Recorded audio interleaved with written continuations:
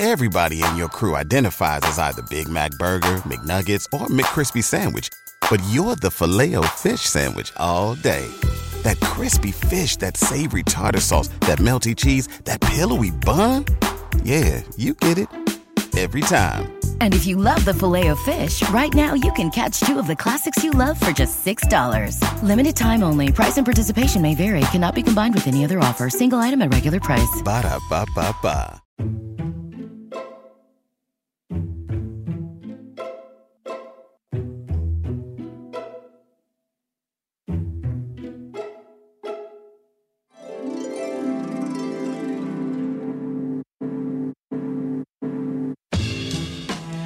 With over 7 billion people in the world, we all have one thing in common.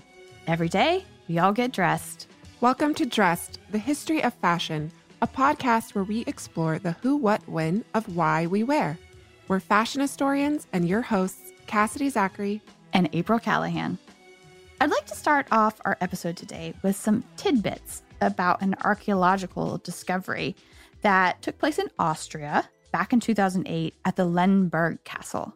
Repairs to the castle, which dates back to 1190 at least, these repairs unearthed a chamber that was filled with 15th century garbage.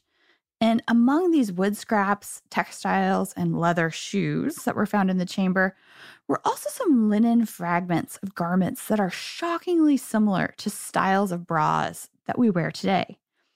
And while this term bra did not yet exist, it seems that women of the Renaissance had kind of scooped modern-day lingerie designers by about 500 years. Yes, they did.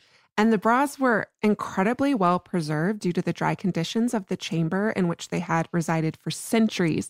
And while modern history would place the emergence of the brassiere to the 1910s and the 20s, there are indeed mentions of women wearing bra-like garments 600 years earlier. So Henri de Mondeville, famed French surgeon of the late medieval period, wrote in his 1312 treatise on surgery, Chirurgia, of women who, quote, insert 2 bags in their dresses, adjusted to the breasts, fitting tight, and they put the breasts into them, these bags, every morning and fasten them when possible with a matching band. So there's also other sources from the Renaissance that we can find mentions of women wearing these shirts with bags into which their breasts fit. And 2 of the bra-like garments recovered at the Lemberg Castle fit this description. They have separate structured cups that were part of a short shirt that ended just below the breasts. The third garment that was found at Lemberg, however, this is the one that most resembles a modern-day brassiere. It had shoulder straps that were decorated with needle lace, and there was needle lace along the lower edge of the cups as well. So, clearly, the subject of our podcast today is the bra. But it's not the invention of the bra or the first bra, because my feeling is that this obsession with declaring something to be the first is a little bit of a fool's errand because things in history are rarely that definite. Right. And the more you learn about fashion history, the more you realize that oftentimes multiple designers were responding to the zeitgeist of their times and similar ways of thinking that resulted in similar innovations around the same time. And speaking of innovation, today we fast forward in time to a legendary line of bras that have captured popular imagination the world over. Icons of the world of lingerie design, really. Today, we get to talk about the Wonderbra. Yeah, and I don't think you were joking when you said capturing the popular imagination, because recently I was talking to a good friend of mine, Sarah Bird, and I told her that we were working on an episode about Wonderbra, and she was like, oh, I remember my first one as a teenager. It was silver. And I think a lot of us who grew up in the 90s can recount very similar stories of remembering our first Wonderbra. Yeah. But the story of the Wonderbra actually starts decades before the 90s. And we are so pleased today to have Alexis Walker on the show. Alexis is a curatorial assistant in the Dress, Fashion, and Textiles department of the McCord Museum in Montreal, Canada. And she's been doing some really fun work on Wonderbra for some time now. And Cass, I have a little bit of a confession to make. You know, I always love a good confession. April, please confess away. Yeah, so not only is Alexis a curatorial assistant at the McCord, she's also my best friend from grad school.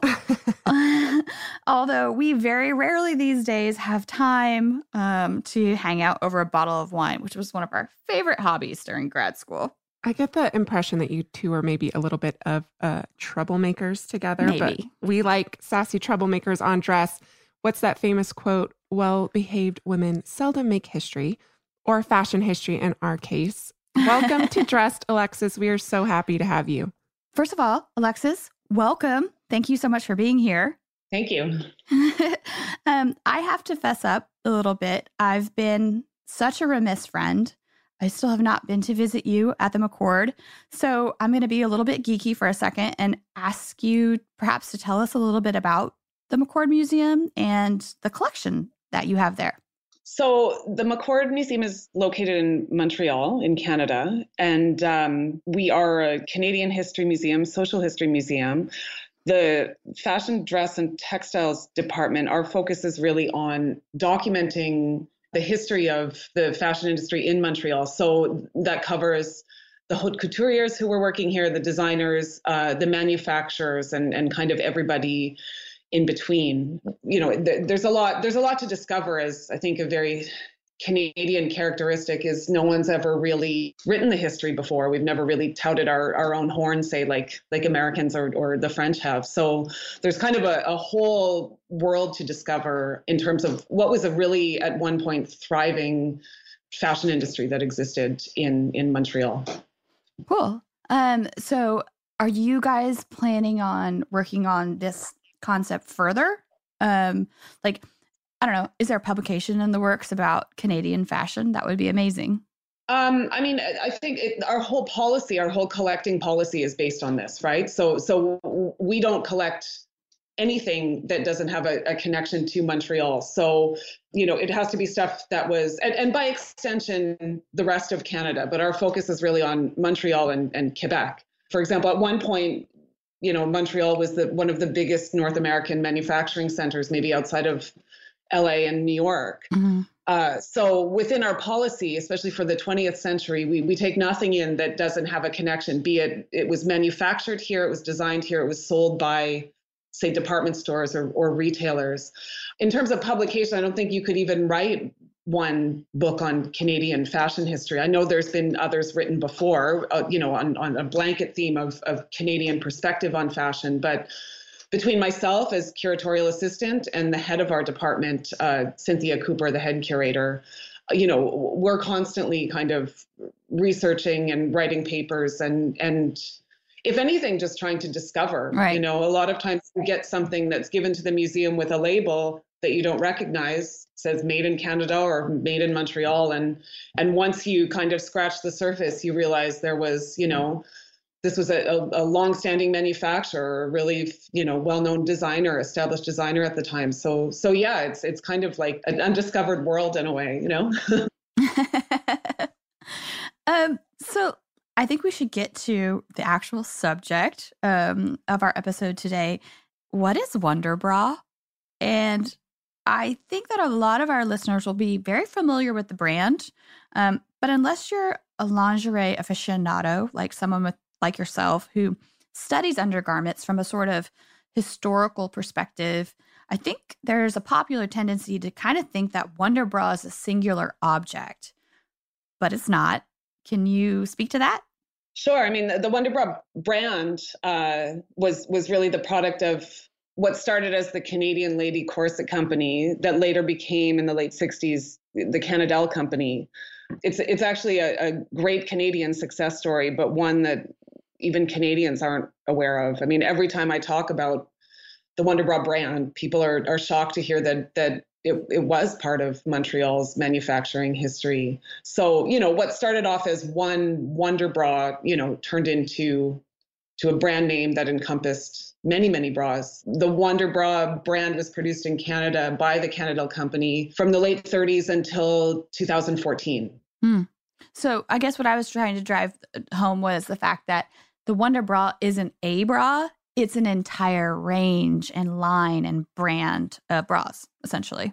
Yeah, that's right. I mean, it started off as Wonderbra, and it was actually an American invention. The Wonderbra was patented by a guy named Israel Pilot in the late 30s in New York City. He had invented this bra that, at a time when fabric was being rationed, say in World War II, and things like stretchy fibers, rubbers, or whatever were rationed.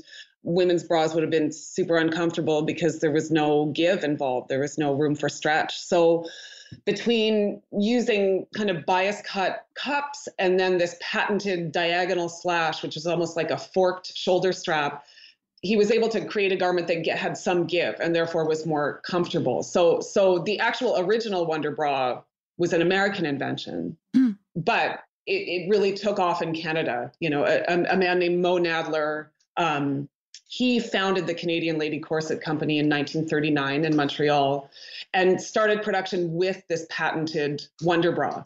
He had a licensing agreement with Israel Pilot in New York to manufacture it in Canada, to sell it just in Canada, and also to use the brand name.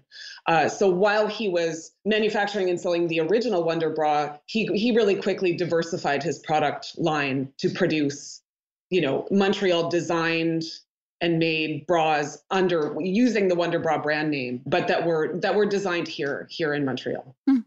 And I think any of our listeners will be already very well familiar, if you've listened to multiple of our episodes, about this whole concept of licensing. How did you, as a fashion historian, start working on Wonderbra as a line of scholarly inquiry? It was totally random. I mean, I never in a million years dreamed that I was going to become, this Canadian bra expert. I started working at the McCord in January, I guess, of 2015. So, like I said, Wonderbra had been produced by the Canadel Company in Montreal up until 2014. At this point in time, the Wonderbra brand is owned by Hanes Corporation, and Hanes at that time decided to cease Canadian production. So they were shutting down all the factories and all of the offices here to move everything to the States. So here in Montreal, at one of the big plants was the design department. And within the design department, the designers who worked there had saved one sample of every bra they had made from the 1950s forward. It's really an amazing collection for that fact, right? That the designers, had the foresight to really know that what they were producing was something special and that they should be saving it. And also a really nice kind of gesture for future generations of designers, that you have this archive that you can go back to, and learn from. So once the plants were shut here and, there was all of these samples sitting there, designers from Canadel contacted the museum to say, come and take everything, old catalogs, bras, and then just some ephemeral material too. So it kind of coincided with me starting at the McCord Museum. And it was kind of my first task given to me to, by my boss, Cynthia Cooper, who said, this is going to be your project. And honestly, I was terrified. I was like, I'm going to screw this up for sure. I have no idea what I'm doing. So, I mean, it was my first, real professional museum job and my first, real task assigned to me. And, from 2015 for the past 3 years now, I've been working on this, through the acquisition process, but also at the same time starting to write and present research on my own about different aspects of this company. So yeah, it was totally by chance. It was put on my lap, and in retrospect, I'm so grateful for it because I've learned so much. And lingerie history is fascinating in that it really exists at this crossroads of super technical design, technological innovation, and marketing. Like it's endlessly fascinating to me. But was it what I envisioned for myself when I graduated from museum studies? No, it had never been anything that was really my field of, or my area of interest, we could say. And now you've become the Wonderbra girl. I'm the Wonderbra girl. You were talking about the intersection of technology, innovation, and marketing. And I think that really speaks to the next question, which I want to ask you. And I think you've touched on this a little bit already in terms of the construction, but what was it that made the Wonderbra such a hit? And what was so unique about it? Why did everyone have to have one? Well, I think, like I said, in the beginning with the original American designed bra, it was because it provided ease and in an era when there was no ease in a garment. So therefore it was more comfortable. Mo Nadler, though, in setting up the Canadel company here in Montreal, wanted to make garments that were affordable, like within a mid-price range, that were well made, and that were consistent. Like that no matter where or when you bought your Wonderbra, you would always be the same size, like, kind of a very well-crafted, well-produced garment. Right. At the same time, he wanted to make something that was attractive to women too, that made women feel good and beautiful. I want to talk about the bras of the 50s, which, is kind of the rise and when these become quite popular. And the overall silhouette of the 1950s in terms of fashion placed quite a lot of emphasis on the breasts. Can you tell us about Wonderbra's construction and how it played a part in achieving these very specific desired silhouettes?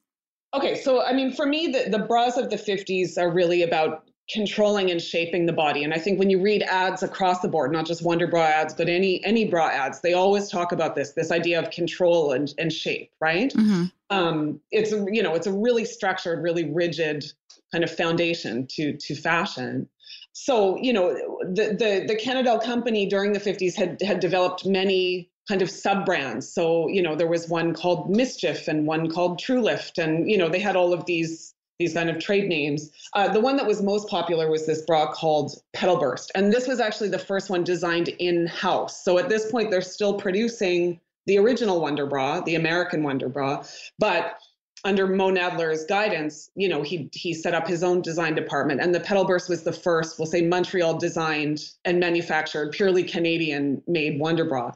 This was a major success. I mean, part of it was because of its quality and its construction, but part of it was also because of the amount of promotional effort put in by the company. I think by 1957, the Petal Burst represented 40% of sales for the company. Wow. And I mean, it's just kind of your typical 1950s, like pointed bra with seams that kind of radiate out from the center of the cups. I mean, there was so many variations on this. Some bras have the circular stitching or whatever. But I mean, the basic fact is that it did create this rigid and very pointed silhouette. And we're lucky that within this Canadel collection, within this Wonderbra archive, I think we have a few examples. I mean, they produce them in cottons and acetate satins and long line and bandeau style. But yeah, when you look at Canadian newspapers from the 50s, the ads for this bra in particular, the Petal Burst, are everywhere. And I just want to emphasize something that you just touched on, which is that quite literally how a bra is constructed is going to form and shape and present the breast. Like, just like different styles of corsets could create different silhouettes, different styles of bras also create different silhouettes. Yeah, totally. I mean, I think that the history of lingerie, in one aspect, you could say, is the history of the changing beauty ideal, right? That, some bras separate and lift up, some bras flatten, some bras create artificial, some create natural silhouettes. So, yeah, I mean, I guess it's just for me another layer of why it's so interesting. And it's something maybe because it's something that's hidden under clothes. It's something that people forget about. It's the same with corsets and all of this. We're like, oh, how does this dress do that? Well, it's because the body underneath is wearing a lot of stuff to support what you see, right? Yeah, absolutely. It's all about the hidden. Yeah. And some of our listeners may remember the episode that we did with Emma McClendon about her exhibition, Body, Fashion, and Physique, and we touched on this extensively, really. But there's actually this element of technology that comes in specifically into the lingerie industry and also into the swimwear industry in the late 50s and into the 60s. And that has to do with the incorporation of elasticized fabrics and stretch fabrics. Up until the late 50s, they just really weren't used by the fashion industry. So when this became possible, how did this really kind of change the face of bra design? Well, I mean, I think within the Wonderbra garments that we hold, you can see a gradual change. So, for example, the first petal bursts that we have still have this diagonal slash shoulder strap. And then, as you move into, say, late 50s, early 60s, you start to see the same model, the exact same bra, but with purely just stretch straps, elasticized straps. But obviously, you could say the biggest innovation in all of lingerie is obviously the introduction and invention of spandex fibers. Mm-hmm. And while I've been working on this archive, there's people who are still alive, so who were implicated. So the designers who worked for Cannondale have been amazing to me in terms of letting me interview them multiple times. One woman in particular, Raymonde Tranchemontagne, she worked for the company between 1967 and 2012, her entire career, which that in itself is kind of unheard of, that you stay in one place within fashion industry. People usually move around, but she was there her whole career.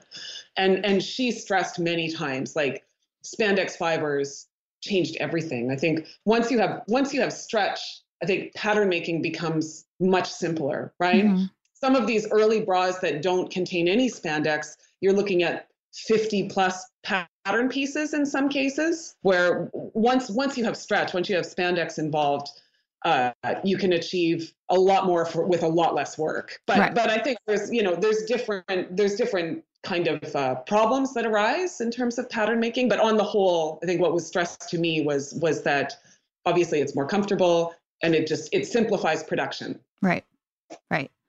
And just moving a little bit forward in time into the 1960s, the 1960s were really this kind of great changing of the guard in terms of fashion history.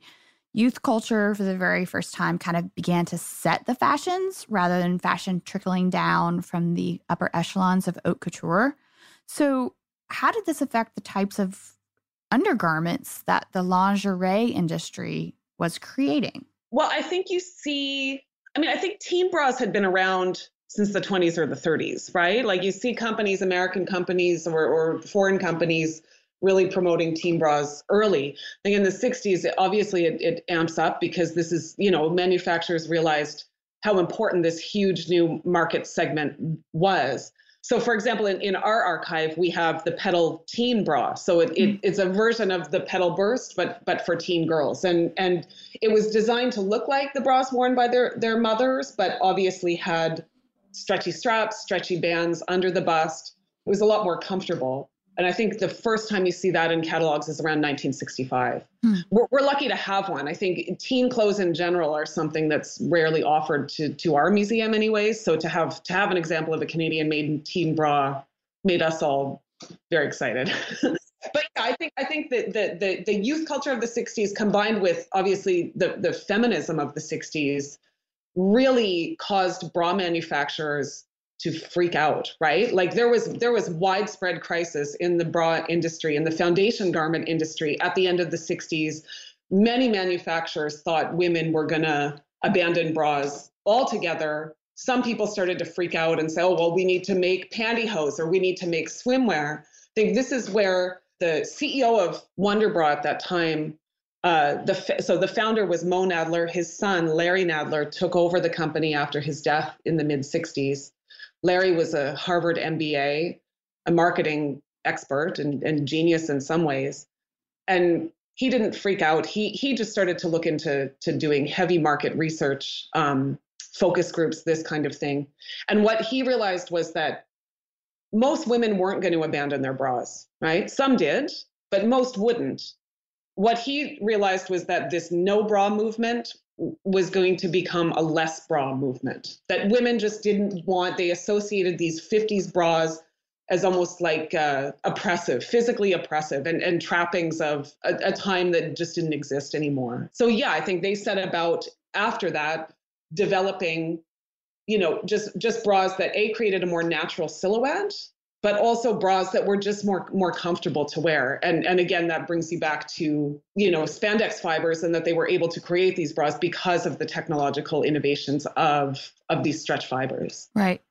And we return to this again and again on this show, which is like the intersection of fashion with technology and with politics, because like you were saying, the 60s were this very tumultuous time, and they were concerned that women themselves were going to reject what had been this, very important undergarment for the past 50 years. Oh, yeah. I mean, when you read newspapers from this time, and I mean, my focus was on Canadian newspapers, but people were freaking out, like the foundation wear industry was not healthy. It was not in good shape. And I think a lot of companies went out of business because they weren't able to navigate what was kind of unknown territory, right? Mm-hmm. I think this is the genius in a way of Larry Nadler. And side note, like the Wonderbra brand and the Cannondale company flourished in the 60s and the 70s. It was kind of like their golden age, because of the fact that he just understood that, freaking out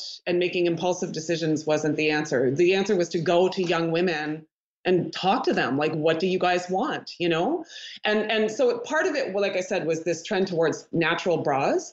But the other part was that in a way, bras up until that point had been marketed as necessity and almost as things that you should maybe be a little embarrassed about. Like you would never want anyone to see your bra, right? It was this like hidden functional garment. What they started to do also was market some bras as natural bras, but market other bras as these tools of seduction, like something that was a sexy garment. And I mean, for sure, this is tied in with the sexual revolution too, right? Right. But this idea that a bra is meant to be seen, it should be really pretty, it should be very sexy, and that it can be used by a woman to seduce. Right. So it was like the bras for performance and bras for pleasure. Yeah, kind of. And I think you see in the catalogs and all of this that you start to see, whereas in the earlier catalogs, it's really just product shots of, a woman's chest in a big white structured bra. And then, by the late 60s, by the early 70s, it's, a very styled woman, great hair, great makeup, with her shirt off in a beautiful bra, with a man kind of standing behind her like, hey, what's that? I think we should take a break here to hear a short word from our sponsors. But when we come back, I want to investigate a little bit more this idea of their marketing campaigns, because I know that was very, very, very important for Wonderbra. Dress listeners, we often refer to ourselves on the show as dress detectives. But what if we told you that you could travel back in time and solve your own fashionable mysteries? Because you can, by joining us in playing June's Journey.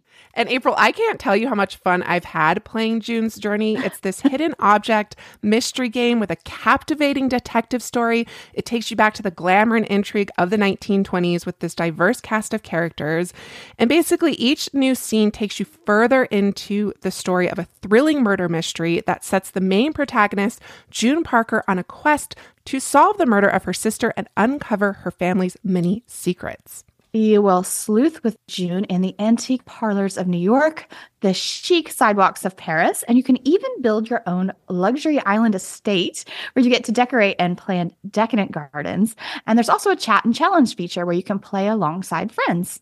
So join us, dress listeners, in putting on your detective hats and escape to a bygone age of mystery, danger, and romance. Discover your inner detective when you download June's Journey for free today on iOS and Android. Cass, as you know, we are going to be expanding our fashion history travel offerings this year. So you better bet that I'm going to be brushing up on my language skills with Rosetta Stone. With more than 25 languages offered, including Spanish, French, Italian, German, Korean, Chinese, Japanese, Dutch, Arabic, Polish, and so many more, that world out there is practically at the tip of your tongue. And that's right, dress listeners. For more than 30 years, Rosetta Stone has been the expert in language learning. There are no English translations, so you really learn to speak, listen, and think in that language, which is incredible. You learn by immersion, and their programs are available to use on your desktop or as an app. And let's not forget that there is an amazing built-in true accent feature that gives you feedback on your pronunciation, so you learn the proper accent from the very start. For a limited time, dress listeners, you can get Rosetta Stone's lifetime membership for 50% off by visiting rosettastone.com/today. That's 50% off unlimited access to 25 language courses for the rest of your life.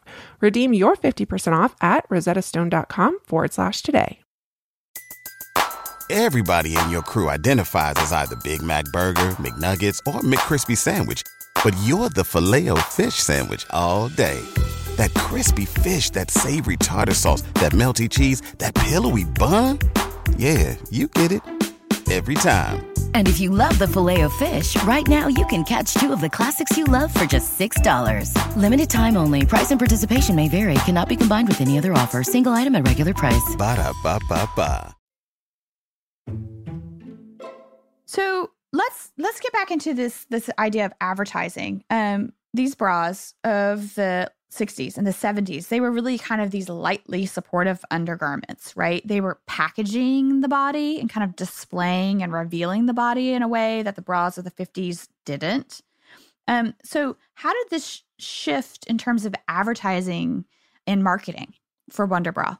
Well, I think, Larry Nadler, again, the CEO, he was a marketing guy. He had an MBA in marketing from Harvard.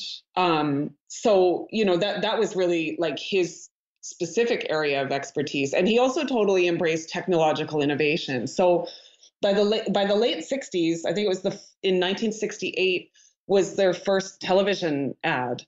At this time, within Canadian television, you couldn't show a bra on an actual woman. So the first bras in 1968 have the bras on a mannequin. You can find them on YouTube. They're all on YouTube and they're really great. But within these ads, the content was really focused just on the bras. So girdles and all of these other things were no longer marketed, right? I think through market research, Larry realized that women viewed girdles as almost like chastity belts in a way, that they were not sexy. They were almost like anti-sexy in a way. Right. That women still liked bras as long as it made them feel pretty and it made them feel sexy. So it was almost like a bra as a fashion accessory, as opposed to, like I said before, an embarrassing necessity. So in the ads from 1968, the bras are really presented as enhancements to a woman's allure. And they wrote this jingle that's now, this like iconic jingle sung by men in the ad. That's all sung by men. And the jingle that, the kind of catch line was, "We care about the shape you're in." And then wonderful. Right? So in 1969, the TV rules changed and then they were able to show bras on actual women. But in all of them, like these early ads, it's, presented almost as like a fashion photo shoot, right? And the woman is wearing the fashionable bra, but with fashionable accessories and hair and makeup and all of this. So yeah, I think what he, and in interviews with Larry Nadler too, what he really tried to drive home was this idea that the bra is a tool of seduction, but it's also something to make you as a woman feel beautiful and fashionable and pretty. And I mean, throughout the 70s, they kind of redid the ads, to change with the times as beauty ideal changed and all of this. Like by the late 70s, they did another one with Richard Avedon directing it. That's amazing. Yeah, and it's a funny story. I think at that point, obviously, Avedon was like a god, and everyone was really nervous to work with him and to say no to him. But Larry Nadler himself is a bit of a force of nature, so I think they maybe bumped heads. I think that he told me this funny story that the model who they chose was one of Steve McQueen's girlfriends, and he had just dumped her. So she went off into the desert in California and chopped all her hair off while she was upset. So when she showed up on set, she had short hair. They had to buy this fancy wig. It was just kind of a disaster that turned into actually an award-winning ad. But even at that point, by the late 70s, the focus was still this idea of focusing on the fashion and the emotional appeal and the fact that a good bra gives you confidence, makes you sexy, and will attract the men. Right. So, I don't know about you, but I often will wander into a lingerie department in a store and then immediately know I've wandered into the wrong section because I'm in the quote unquote old lady bra section. And this is a rather arbitrary and ageist distinction that I think a lot of us aren't even aware that we have, but we do. Did Canadel and Wonderbra kind of address the market for different age bodies? Yeah, I mean, I think also, they addressed a lot of things because one of the things that designers stress to me that obviously we don't realize or to maybe take for granted in this era of globalization, that at that time in the 60s and the 70s, kind of pre-global era, that you had market segmentation kind of by region, right? What somebody wanted in Europe was not necessarily what they wanted in the US, and the difference between Canada and the US. And within Canada being such a huge, diverse country, Quebec styles were very different from Anglo-Canada styles. Oh, wow. Western Canada was behind the times. I mean, obviously the Quebecois style was always more aesthetic and fashionable and kind of with a more connection to European, to French style. Ontario, for example, was a bit more into practical garments and not as fashion forward. And then the Western Canada was like way behind the times, right? But I think when they were doing all this market research at the end of the 60s to try to figure out what was going on in the bra industry, what was going on with women, one thing that Larry realized in focus groups was that young women associated the Wonderbra name with old ladies. Ah. It's like an old lady's garment.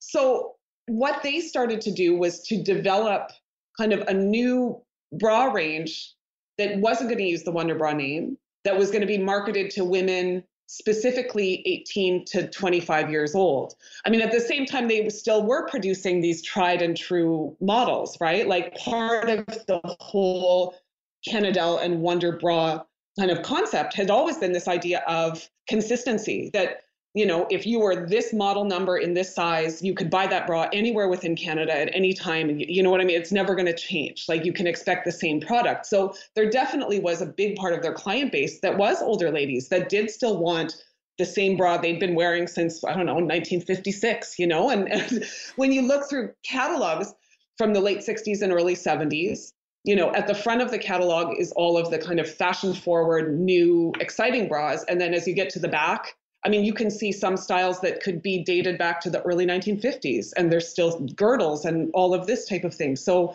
think they really were good at kind of catering to all Canadian women, and based on age, but also based on where they were living too. That's so interesting, because like this concept of like regional fashion is something that is completely foreign to us today.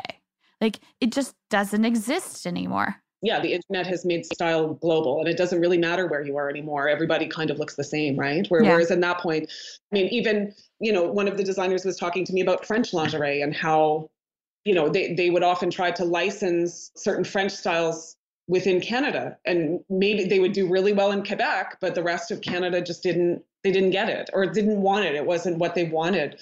But also, the difference in price point. Like a French woman at that point in time was much more accustomed to paying more for lingerie. It was just a part of life. Whereas when you would import the French models to Canada, it was too expensive for North American standards. Where here we would have this great mass production system that kept costs down, right?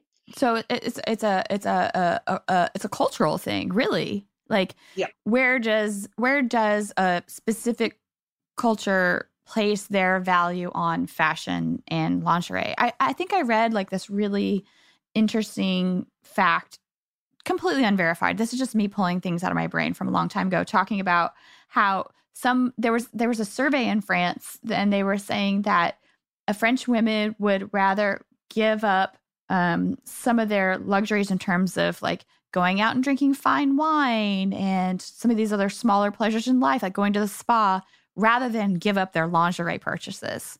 Yeah. Which kind of just speaks to the way in which the French value lingerie as a tool of seduction. Well, I mean, for me, you can still see it. Like French lingerie is the nicest. It's the nicest, the most expensive, but it's definitely the nicest, and here in Quebec, like there's some really great lingerie shops, like high-end lingerie shops. And those women, when you go in there, you can still get fit for bras, which never happens in, a department store anymore.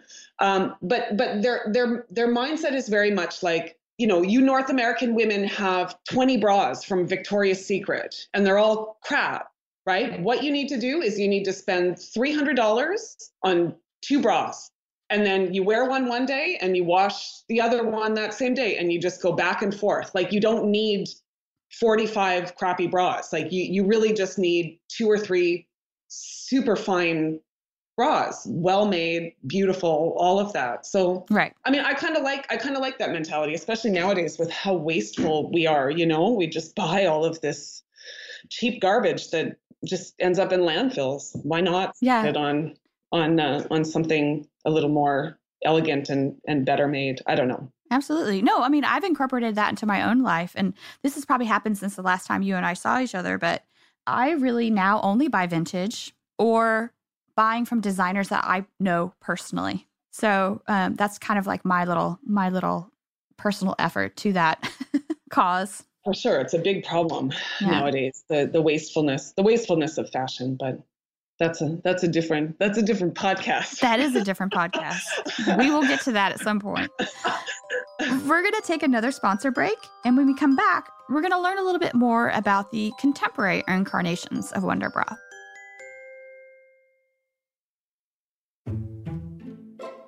So you mentioned, Alexis, this line, like a secondary line that was marketed to, 18 to 24-year-olds and how they were reconceiving the concept of the bra according to market research. Can you tell us a little bit about this and what shape or form that took? Okay, so, like I said, at the end of the 60s with this crisis in the foundation wear industry and the market research that Canadel undertook, they realized a few things. Like I said before, they realized that women wanted less bra, not no bra. They wanted young women wanted something that created a natural silhouette, that young women were more interested in naturalness than, say, this sexiness, mm-hmm. and that young women associated Wonderbra with old ladies. So what Larry realized at this time was that, they needed to develop kind of a different brand identity. And the different brand that they developed was this brand called Dicey. I mean, if you think about the minimalist bras of the late 60s, they were lightweight. They were made from these spandex or fabrics containing spandex, lightweight jerseys and nets and all of this. They were minimal, but they were still cut and sewn garments, like if you look at, say, Rudy Gernreich's no bra, it's still a cut and sewn garment, even though it's minimal. So if you think about the evolution of that style, as things got more and more minimal, obviously the logical next step is to create a completely seamless bra cup. Mm-hmm. And this coincides also with the changes in outerwear. Like, by the early 70s, jerseys and knits and all of this were very fashionable. So you needed to have seamless bras underneath or no bra, right? Mm-hmm. So I think the first, this idea of molding, right? Like hot molding cups, bra cups to create this seamless garment had been around since the early 60s. Like if you read Women's Wear Daily, for example, you can find all of this excitement in the industry around molding technology. But its kind of first incarnations in the 60s weren't successful. Consumers didn't understand it. People didn't know how to market it. And also the technology was rushed. So you had cups that were scorched, fabrics that were itchy, poor fit, inconsistency, all of this. It wasn't until in the early 70s that a French company, Wheat, had commercial success. So they were the first to market and sell these minimalist molded bras. They were really fashionable. They were really sexy. But according to the Wonderbra designers, who obviously bought them to study them, they were inconsistent. The fit was super poor. They were expensive. And also just the difference in production between North America and France, like delivery times were erratic, delivery times were slow. And people here, retailers were just like, we can't deal with this, right? It's too inconsistent. So Larry realized that this was where these bras were going for young women, that young women were all gonna want these minimal molded bras. He tried to secure licensing with the Wheat company. They refused him. But while he was visiting their factories, he figured out the technology. He figured out what needed to be done. So when he came back to Montreal in the early 70s, he set up 2 task forces at Canadel. They incorporated designers, salespeople, engineers. I think they even hired a sculptor from the Université de Montréal to design molded breast shape.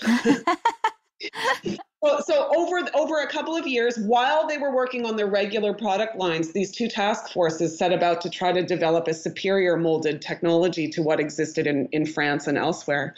And they succeeded, I think, after a lot of hard work. Talking to again, designer Raymond Tranche-Montagne, she said it was the most frustrating process, but through it, they learned so much. They developed a superior molding machine. They were able to create a mid-range priced bra that fit well and was consistent, that still kind of fit in with the Wonderbra kind of obsession with fit and consistency. And the marketing side of the task force developed this brand name Dicey. So they picked that because it sounded good in English and French. They created a little rectangular shaped cardboard box that had dice holes cut out. Like it was supposed to look like a dice, right? So you could feel the fabric inside. And then the marketing behind that was really, like I said before, how in the late 60s, they were marketing bras as this tool of seduction. These dicey bras were marketed as, and with an emphasis on lightness and naturalness. So the slogan for this set of bras, Dicey, was called Dicey or Nothing. So it was really kind of playing on that no bra trend, Either you wear no bra or you wear one of these molded bras. They also produced television commercials for these bras, in which you see a woman, very natural, walking on a beach in jeans and a t-shirt with her Dicey bra, and then almost an animation of one of these bras coming out of a box and transforming into a dove that flies away. Symbolizing, the freedom of this garment. And they were a huge success with young women. They developed a huge product line. I think, at one point when you look through catalogs, there's 10, 15 different Dicey models. And I think by 1976, these were introduced on the market in 1974. By 1976, Cannondale had doubled their sales. Oh, wow. From before and after. It became a best-selling bra for them also. And I think after, this initial period of trial and error, they were able to apply their molding technology to the Wonderbra line too. So how can you make a bigger cup that, for a woman that requires more support for the older Wonderbra customer? They were able to figure that out too. So by the late 70s, when you look through catalogs, there's the Dicey bras in the front, and the tried and true models in the back were starting to show these molded cups as well. So yeah, it was a great success for them. And something, when you talk to the designers, when you talk to Larry himself, like everybody is to this day still very proud of what they were able to accomplish. Cool. So Wonderbra is actually still in production today. Can you tell us a little bit about the contemporary incarnation of the Wonderbra? Sure. So Wonderbra ceased to be a Canadian owned or managed product in 1980. At that point in time, Larry left the company and the Haynes Corporation took over. They still kept all of the design offices. Everything was still within Canada. But from there forward, it was really not really truly Canadian product anymore. So in the mid 60s, as part of this product development based on the market research on this idea of sexiness, the Cannondale offices in Montreal and the designers here created this style called the 1300, the Wonderbra 1300. That's now, in bra circles is this like iconic bra, Canadian bra. So it was a very sexy plunging push-up style.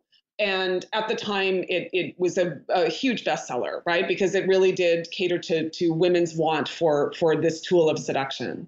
Some of the ads at that time, too, were so racy, considered to be so racy, that stores had to take them out of their windows, right? It was because of this super sexy bra. So this 1300 had been sold in Canada since, I think, 1966. At that time, or in the 90s, Gossard in the UK, the Gossard company had licensing agreements with Cannondale to produce, multiple Wonderbras there. One of which was the 1300. So it had been around for a while, but for whatever reason, in the early 90s, this bra took off in the UK. Yeah, and I think it's iconic. I think anybody who grew up in the 90s remembers this bra. Yeah, totally. I mean, I think, when I did research, some people said maybe it was because of, British Vogue promoting push-up styles. Maybe it was because of designers like Vivienne Westwood or Jean-Paul Gaultier promoting, really underwear as outerwear. But, I think it was around 1994, it took off in Europe. And that now iconic ad, the Hello Boys ad with Eva Herzegovina in it, I mean, that's the 1300. She's wearing this bra from 1966. And I think, there's one famous quote by Kate Moss too, saying, those Gossard Wonder Bras will even give me cleavage. And then, so at the same time as that, in 1994, the Playtex secured licensing for the 1300 for this Wonder Bra in the States. And it also took off there. So it almost had this like international renaissance in the 90s by chance because of fashion changes. Right. So I think that's where, like, for Americans and Europeans, that's what you guys think of Wonder Bra, right? Because of this one from the mid 90s. But for me, it's just, it's a testament to the designers that something that was created in 1966 is still totally marketable and a huge bestseller with minimal changes done, 30 years later. Like, to me, good design is always timeless design, and something that was made so well then, kind of exploded once again everywhere else. So from some sideline discussions that you and I have had, it's my understanding that this parent company of Wonderbra, Cannondale, was very special for several reasons. Can you tell us a little bit more about the corporate culture at Cannondale? I think it has a lot to do with Larry Nadler, who, inherited the company from his father. It was already very successful by the time he inherited it in the mid 60s. But I think it was just his approach to business. So, he almost had this like computer-like brain. So, anytime there was volatility, anytime there was changes, he didn't freak out. He just really did market research and focus groups, like just try to find the answers. I think he also created a corporate culture in which he was seen almost as like, I don't know how to say it. He viewed himself just as a facilitator, not so much as a manager, right? He just made sure that he hired people around him, from the designers to the marketers to the salespeople, who were so good at what it was that they did that he could kind of leave them to discover and develop and figure things out on their own. Like, he was there to be a leader, not somebody who was like, do this and do that. I think he was always willing to take risks. He was always willing to embrace any kind of technological innovation at a time where maybe other people weren't. But then at the same time, I think for me, the most inspirational thing was talking to the designers themselves. So most of the designers who worked for Cannondale were French Canadian. And I think that really, having that background, that cultural background, really helped to create, beautiful, stylish products. I think at that time, as we were just saying, the difference between Anglo and Francophones was maybe much more pronounced. I don't know. I think that the design department in itself was a place of innovation, that they always scheduled time for innovative free design, right? They would work on their tried and true models. And then every once in a while, the head designers would say, okay, everybody, just design whatever you want, without thinking about production, without thinking about money, just do it. And from practice like that, they were able to discover things, right? So maybe we take a little bit here and a little bit there and adapt it to production capabilities. Do you know what I mean? Yeah. So true innovation. Yeah. I think the whole company from this through the 60s and the 70s was a place of great innovation. So we are actually quite literally approaching our time limit. But is there anything else that you would like to add about Wonderbra before we sign off? Because we only have a couple minutes left. I think the fact that the story of Cannondale is an immigrant story, right? The founder of the company, Mo Nadler, Larry's dad, he was a first generation Canadian. His parents were, I think, Romanian Jewish immigrants to Montreal. He started working at the age of 11 to help support his family. And I think, went from shop boy to president of his own company through hard work, through good business sense, and all of this. And Cannondale was a huge company here for a while. They had 4 factories. So, here's a man who started with nothing, who builds this bra empire, who employs Quebecois people who in turn support their families. I think, to me, in this day and age, where there's so much anti-immigration sentiment, I think a story like this can really show what giving people a chance can do, that it can benefit everybody, Right. you know?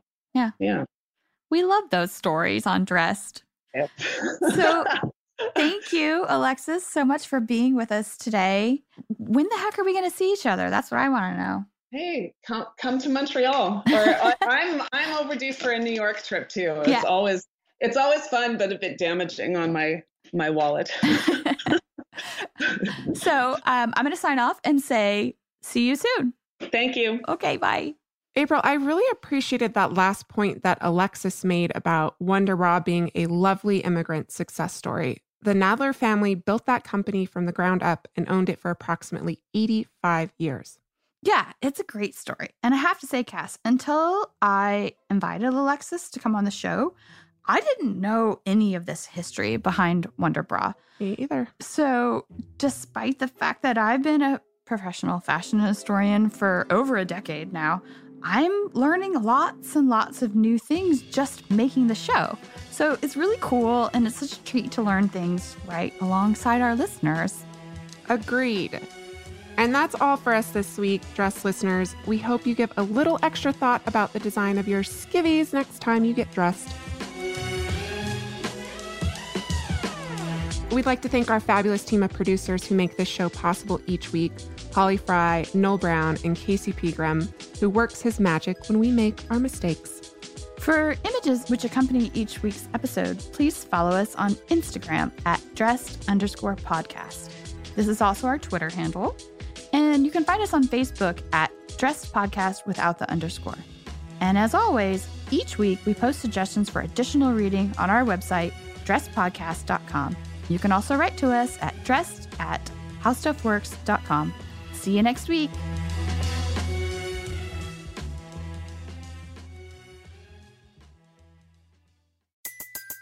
Everybody in your crew identifies as either Big Mac Burger, McNuggets, or McCrispy Sandwich. But you're the Filet-O-Fish Sandwich all day. That crispy fish, that savory tartar sauce, that melty cheese, that pillowy bun. Yeah, you get it. Every time. And if you love the Filet-O-Fish, right now you can catch two of the classics you love for just $6. Limited time only. Price and participation may vary. Cannot be combined with any other offer. Single item at regular price. Ba-da-ba-ba-ba.